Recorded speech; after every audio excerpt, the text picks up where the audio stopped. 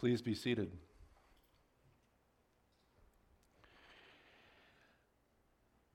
So the sermon title today is The Return of Our King.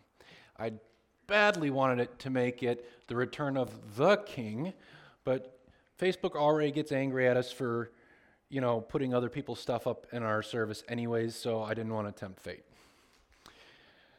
Copyright violations and all that. But The Return of the King is a movie, and before that was a book written by J.R.R. Tolkien, in which a kingdom, long bereft of its ruler, awaits the return of their king. This legendary figure who would come to destroy the people of Gondor's enemies, and who brings healing in his hands.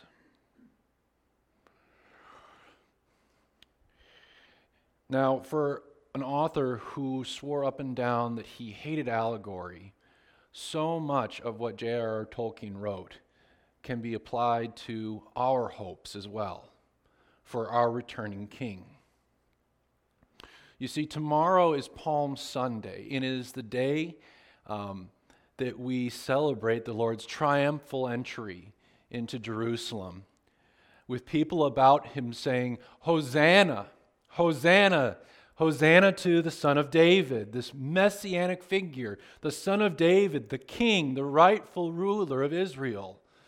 As they throw palm fronds in front of him and place their cloaks on the road, so that this figure of this kingly figure need not even tread on the commonplace stones and dirt of the road.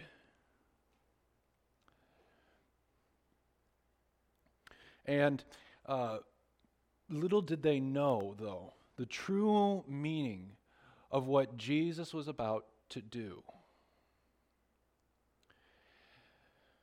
Because as they saw this king, and truly Jesus is our king and their king, as he saw their king riding in on a donkey, even though it was an animal of peace, not associated with war, they knew that this figure is saying something about himself so much deeper than what meets the surface. So would you please turn in your Bibles with me to the book of Zechariah, chapter 9, verses 9 through 17. Zechariah, chapter 9, verses 9 through 17. And as you turn, I will ask the Lord to come and join us and teach us himself from his own word. Dear God, here we are again, your people. We pray that you have been blessed and that you have been you found pleasure just in the songs of your people as we're gathered here today. And this is your word that we're about to open. A word that grows us and strengthens us like bread to our bodies, but we know that it only does so under your presence and under the work of the Holy Spirit. And so, Lord, we ask that this is what happens today as we explore the prophecies about your coming. We pray this in the name of Jesus Christ. Amen. In the book of Zechariah, chapter 9, verses 9 through 17, we read this: "Rejoice greatly, O daughter of Zion. Shout aloud, O daughter of Jerusalem. Behold, your king is coming to you. Righteous and having salvation is he, humble and mounted on a donkey, on a colt, the foal of a donkey. I will cut off the chariot from Ephraim, and the war horse from Jerusalem. The battle bow shall be cut off, and he shall speak peace to the nations. His rule shall be from sea to sea, and from the river to the ends of the earth. As for you also, because of the blood of my covenant with you, I will set your prisoners free from the waterless pit. Return to your stronghold, O prisoners of hope. Today I declare that I will restore to you double. For I have bent Judah as my bow. I have made Ephraim its arrow. I will stir up your sons, O Zion, against your sons, O Greece, and wield you like a warrior's sword. Then the Lord will appear over them, and his arrow will go forth like lightning. The Lord God will sound the trumpet and will march forth in the whirlwinds of the south. The Lord of hosts will protect them, and they shall devour and tread down the sling stones. And they shall drink and roar as if drunk with wine, and be full like a bowl, drenched like the corners of the altar. On that day the Lord their God will save them, as the flock of his people. For like the jewels of a crown they shall shine on his land. For how great is his goodness, and how great is his beauty. Grain shall make the young men flourish, and new wine the young women.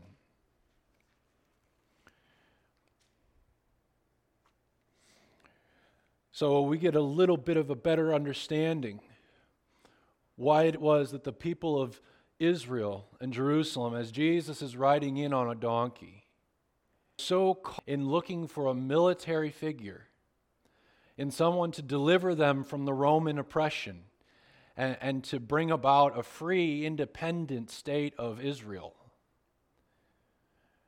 They were right in expecting such a thing because God promised it. Now, little did they know that God is going to be true to his promises.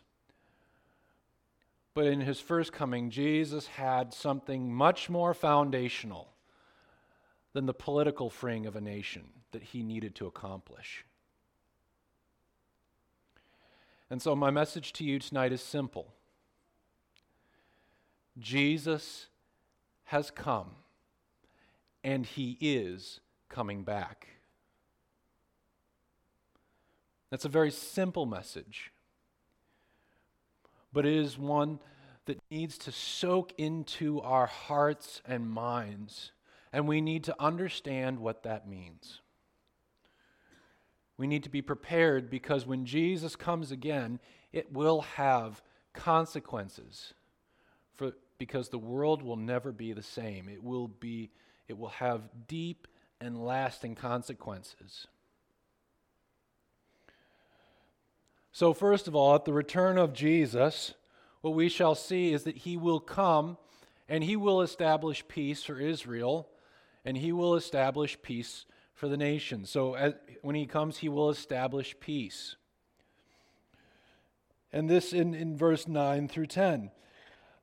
Rejoice greatly, O daughter of Zion, and shout aloud, O daughter of Jerusalem. Behold, your king is coming to you. Righteous and having salvation is he, humble and mounted on a donkey, on a colt, the foal of a donkey. And this part has already been accomplished as we read the passages in Matthew and Luke. We see Jesus' entry into Jerusalem. And he rides on a donkey, on a colt, the foal of a donkey. He rides in. He's surrounded by people who welcome him with open arms. And they expect him to establish peace for Israel right then and there. They expect him to establish peace for the nations. But note, the first time Jesus came, he came to free us from the tyranny of sin. In his first coming, Jesus' desire and design was to give us the most fundamental freedom that any man could ever experience, any man or woman, the freedom to have a relationship with God again. You see, as we don't have the freedom to have a relationship with God. We are enslaved. Our forefather Adam yielded his stewardship of the earth. He gave up the stewardship that the Lord entrusted to him to rule over the earth. He yielded it up and rather rebelled against the Lord. And so ever since that day, mankind has been enslaved to our sinful nature, to desire everything except for God himself. We have been enslaved to a broken world where natural catastrophes like tornadoes, like what we experienced last night, natural catastrophes like tornadoes, earthquakes if you're out on the West Coast, hurricanes if you're from the South, on the South Coast, cancer, disease, pain, suffering. We are enslaved to all these things. And so before Jesus could come and bring peace to the nations, he had a much more fundamental task to do. He needed to give us the freedom to have a relationship with God again. And so he came peacefully, without conquest this time, except for the conquest of our hearts. But and so the question is, okay, so why is this prophecy surrounded by so many of this conquest language if Jesus' coming here was about his peaceful conquest of our hearts? Because within prophecy, the idea is that the events that are far off and the events that are closer to hand are lined up. Has anyone ever aimed a rifle before or looked through a telescope? The idea, when you aim a rifle, the front sight and the back sight are lined up so that the front sight sits between the peaks of the back sight. And so it looks like they are together. It looks like it's one thing and it's smooth across the top. That's how you know you have a straight shot. Prophecy is the same way. The things that are farther off and the things that are closer to hand are conflated. Because the idea that the prophet is trying to pass on to the people he's talking to is not so much about an accurate prediction of how the future is supposed to go. Rather, he is saying something about the character of God. And so for the prophet Zechariah, as he's ministering to the people of Israel who are home from the exile, they have settled in, they've built their second temple, but it's small. The glory of the second temple is not the same as the first. They came back with Zerubbabel, the descendant of David, but he's kind of disappeared. Over time, he fades away, and so they are left without a Davidic king. And so they're in the land, but it doesn't feel like it's finished. It doesn't feel like the land has been restored like they thought it was. And so they're wondering, God, what's going on? What's going to happen? We're here, but we don't see you working to restore everything like you said you would. And so the prophet Zechariah comes and he says, yes, God will restore his people, and he will restore the descendant of David, the king. He will restore, and this is what it's going to look like. Because our God is a faithful God. Even if his timeline isn't what we pictured or imagined, he will see all things come to completion for our good and for his glory. And so when Messiah comes again, he will restore peace to the nations. Briefly, I will mention that he comes and he will bring peace to Israel itself. His intention is to cut off all these instruments of war. The chariots, the war horse, and the battle bow are the three most important aspects of warfare at that time. That's like saying that he would cut off from the United States our tanks, our Air Force, and our Navy. All the things that give military power. Like the big stuff that actually wins battles. This is the big picture that he casts for Israel. I will come and establish peace for you, and not only for you, but for all of the nations of the world. And then the next few verses, it talks about how he must come and conquer the world in order to establish the peace. So in the next section, starting in verse 11, we see that not only has he come to be a Messiah of peace, but he has come specifically to protect the nation of Israel. Not only militarily, but he's come again at their revival. As for you, because of the blood of my covenant with you, I will set your prisoners free from the waterless pit. And return to your stronghold, O prisoners of hope. Today I declare that I will restore to you double. So within this passage we see a prophecy where it talks about where it is a little bit ambiguous. The waterless pit was this place of hopelessness, despair. It was associated with the grave. Think about the valley of dry bones in Ezekiel where there is no life. It was the place where Joseph, the son of Jacob's son, was cast by his brothers. This place of hopelessness and despair is the place where Jeremiah, the prophet, was cast when people were so tired of listening to him preach repentance. They threw him into a place of hope, of being trapped, dry, and hopeless. And so this people, it's revealed, is trapped in a place of hopelessness. Even though they're back in the promised land, still so many Jewish people are dispersed throughout the nations and haven't come back yet.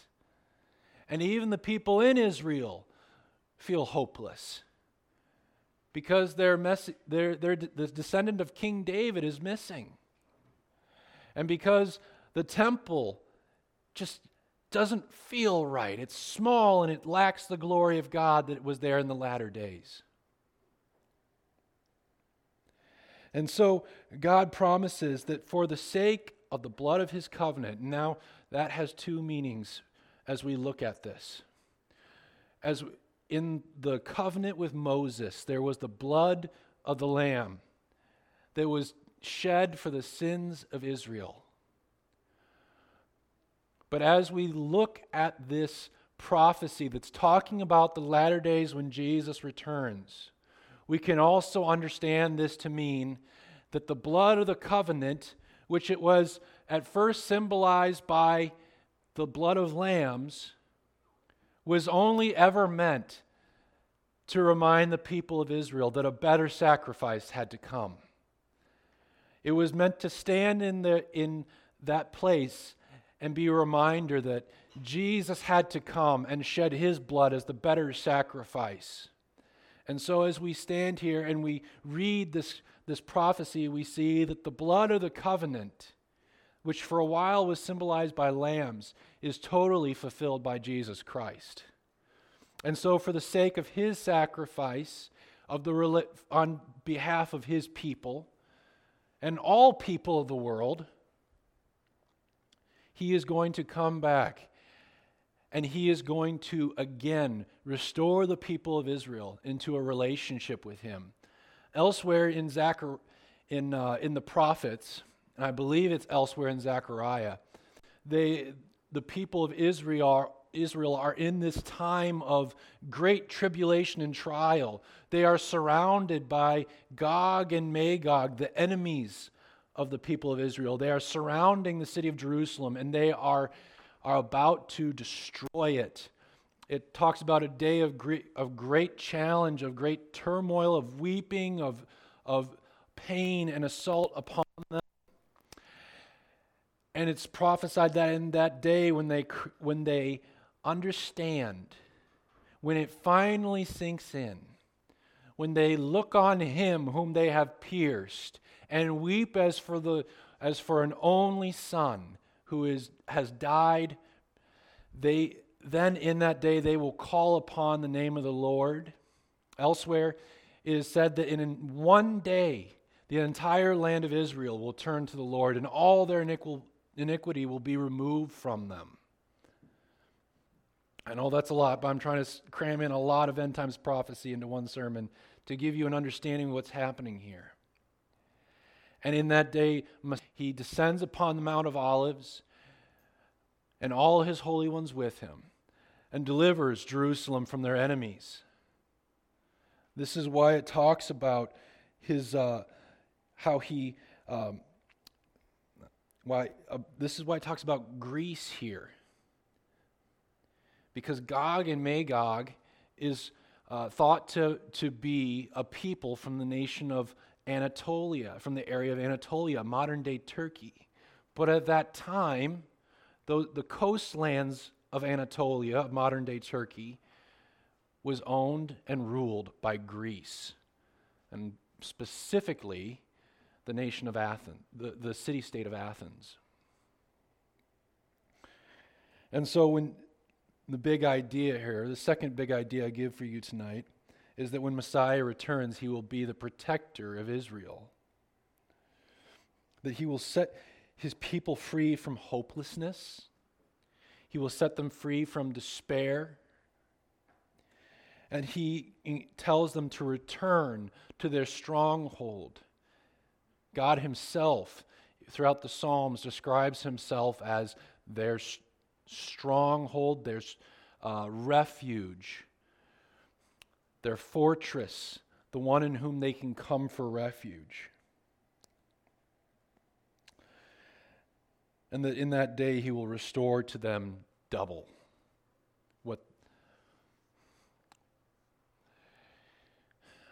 What precisely that means, I would probably venture to say that Israel will be twice the size that it was at that point. But we aren't going to know for sure until it arrives. Thirdly, the third point I want to leave you with tonight is that when the Lord comes, he will come as a conqueror, not just to protect Israel and that's enough. No, he is coming for all the world. He is coming to establish peace in all the world and establish his reign over all the earth. A reign that is his by right. Do you remember last week we talked about how Christ is this firstborn of all creation and all the world is his inheritance? Well, in this passage he comes and claims it. He says, I have bent Judah as my bow, and I have made Ephraim its arrow. I will stir up your sons, O Zion, against your sons, O Greece, and will wield you like the sword. Then the Lord will appear over him, and his arrow will go forth like lightning. The Lord will sound forth the trumpet, and will march forth in the whirlwinds of the south. The Lord of hosts will protect them, and they shall devour and tread down the sling stones. And they shall drink and roar as if drunk with wine, and be full like a bowl, drenched like the corners of the altar. On that day the Lord their God will save them as the flock of his people. For like jewels of a crown they shall shine on his land. For how great is his goodness, and how great his beauty. Grain shall make the young men flourish, and new wine the young women. In the preceding verses we talked about how all these instruments of power will be cut off from Israel. And that's true. Because when the Lord has interceded on his people's behalf and has himself gone out to war on their behalf, they have been powerless. If you think about in the Old Testament, when the people were stuck between the Egyptian army and the Red Sea, when they were powerless, God intervened, led them through, and destroyed the Egyptian army.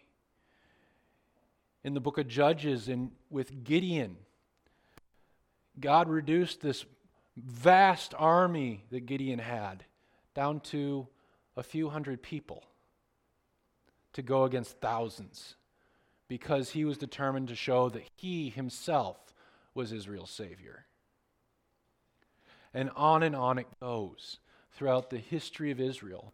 God has intervened in the most amazing ways when they were powerless and helpless.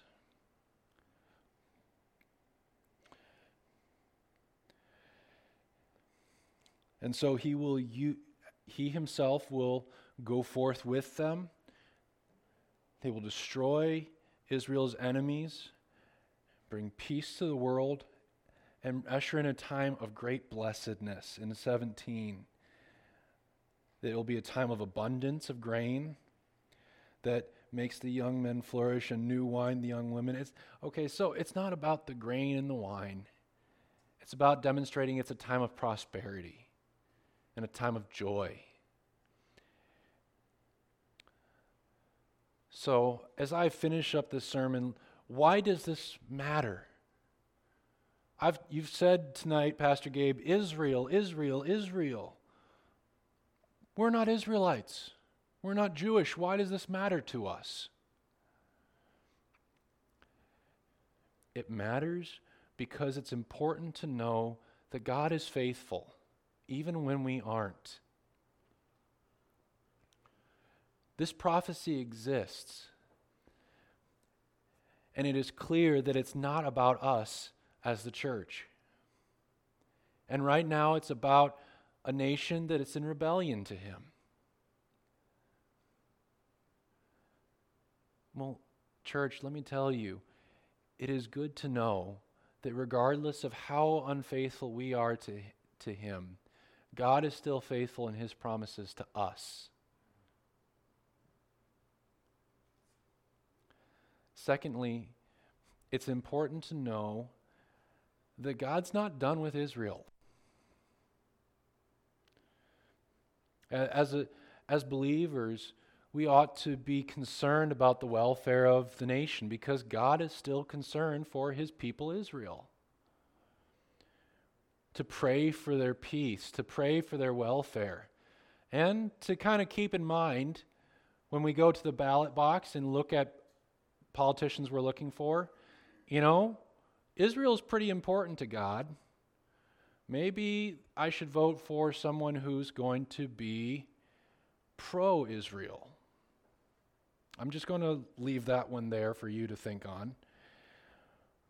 But I would say even more important than when you're in the ballot box is when you consider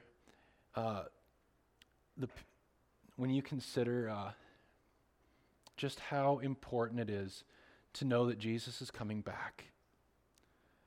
Because when he comes back, it's not going to be gentle and lowly like he was last time. To his people, yes. But the very reason why Jesus came humble and mounted on a donkey to be crucified, dead and buried and then risen again is because he is determined. He is determined that none should perish but have eternal life, because when he comes back, it will be in the fierceness of his wrath. It will be to come and establish his kingdom. We cannot divorce the wrath of God from his goodness.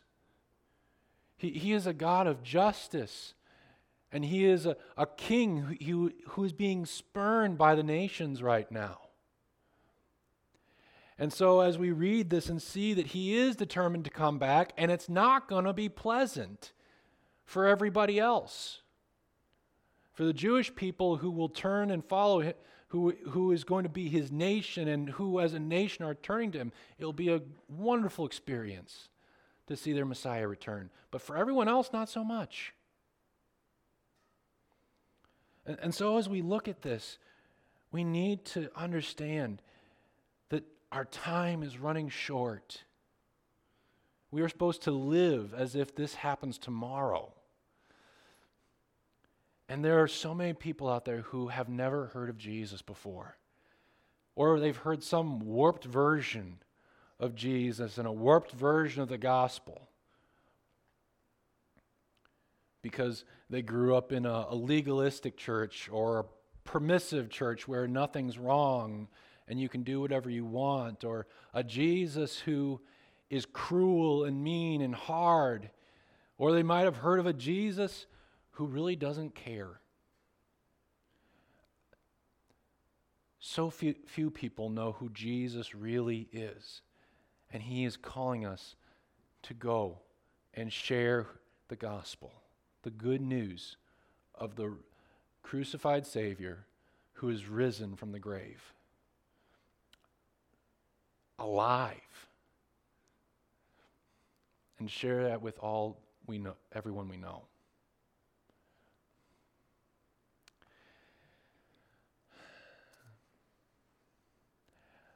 You don't have to get a soapbox.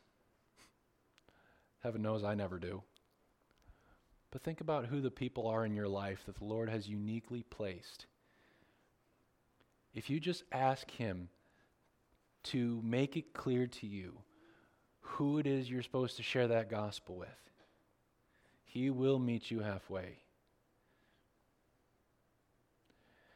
With that thought, let us close in prayer.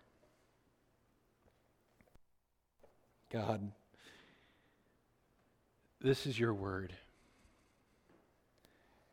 And it says you're coming back. And so we believe that you will, because we believe that you are a God who is true to his promises, who will make all things right and establish the people of Israel once more. And we can't wait for that to happen. But Lord, as we go about life waiting for your return, would you please show us who you have uniquely placed in our lives so that we can share the gospel? And would you please make it abundantly clear to us your timing in our witness so that we can build relationships and keep trust, and so that we can offer as many people as possible a chance at eternal life. And we pray this in your name. Amen.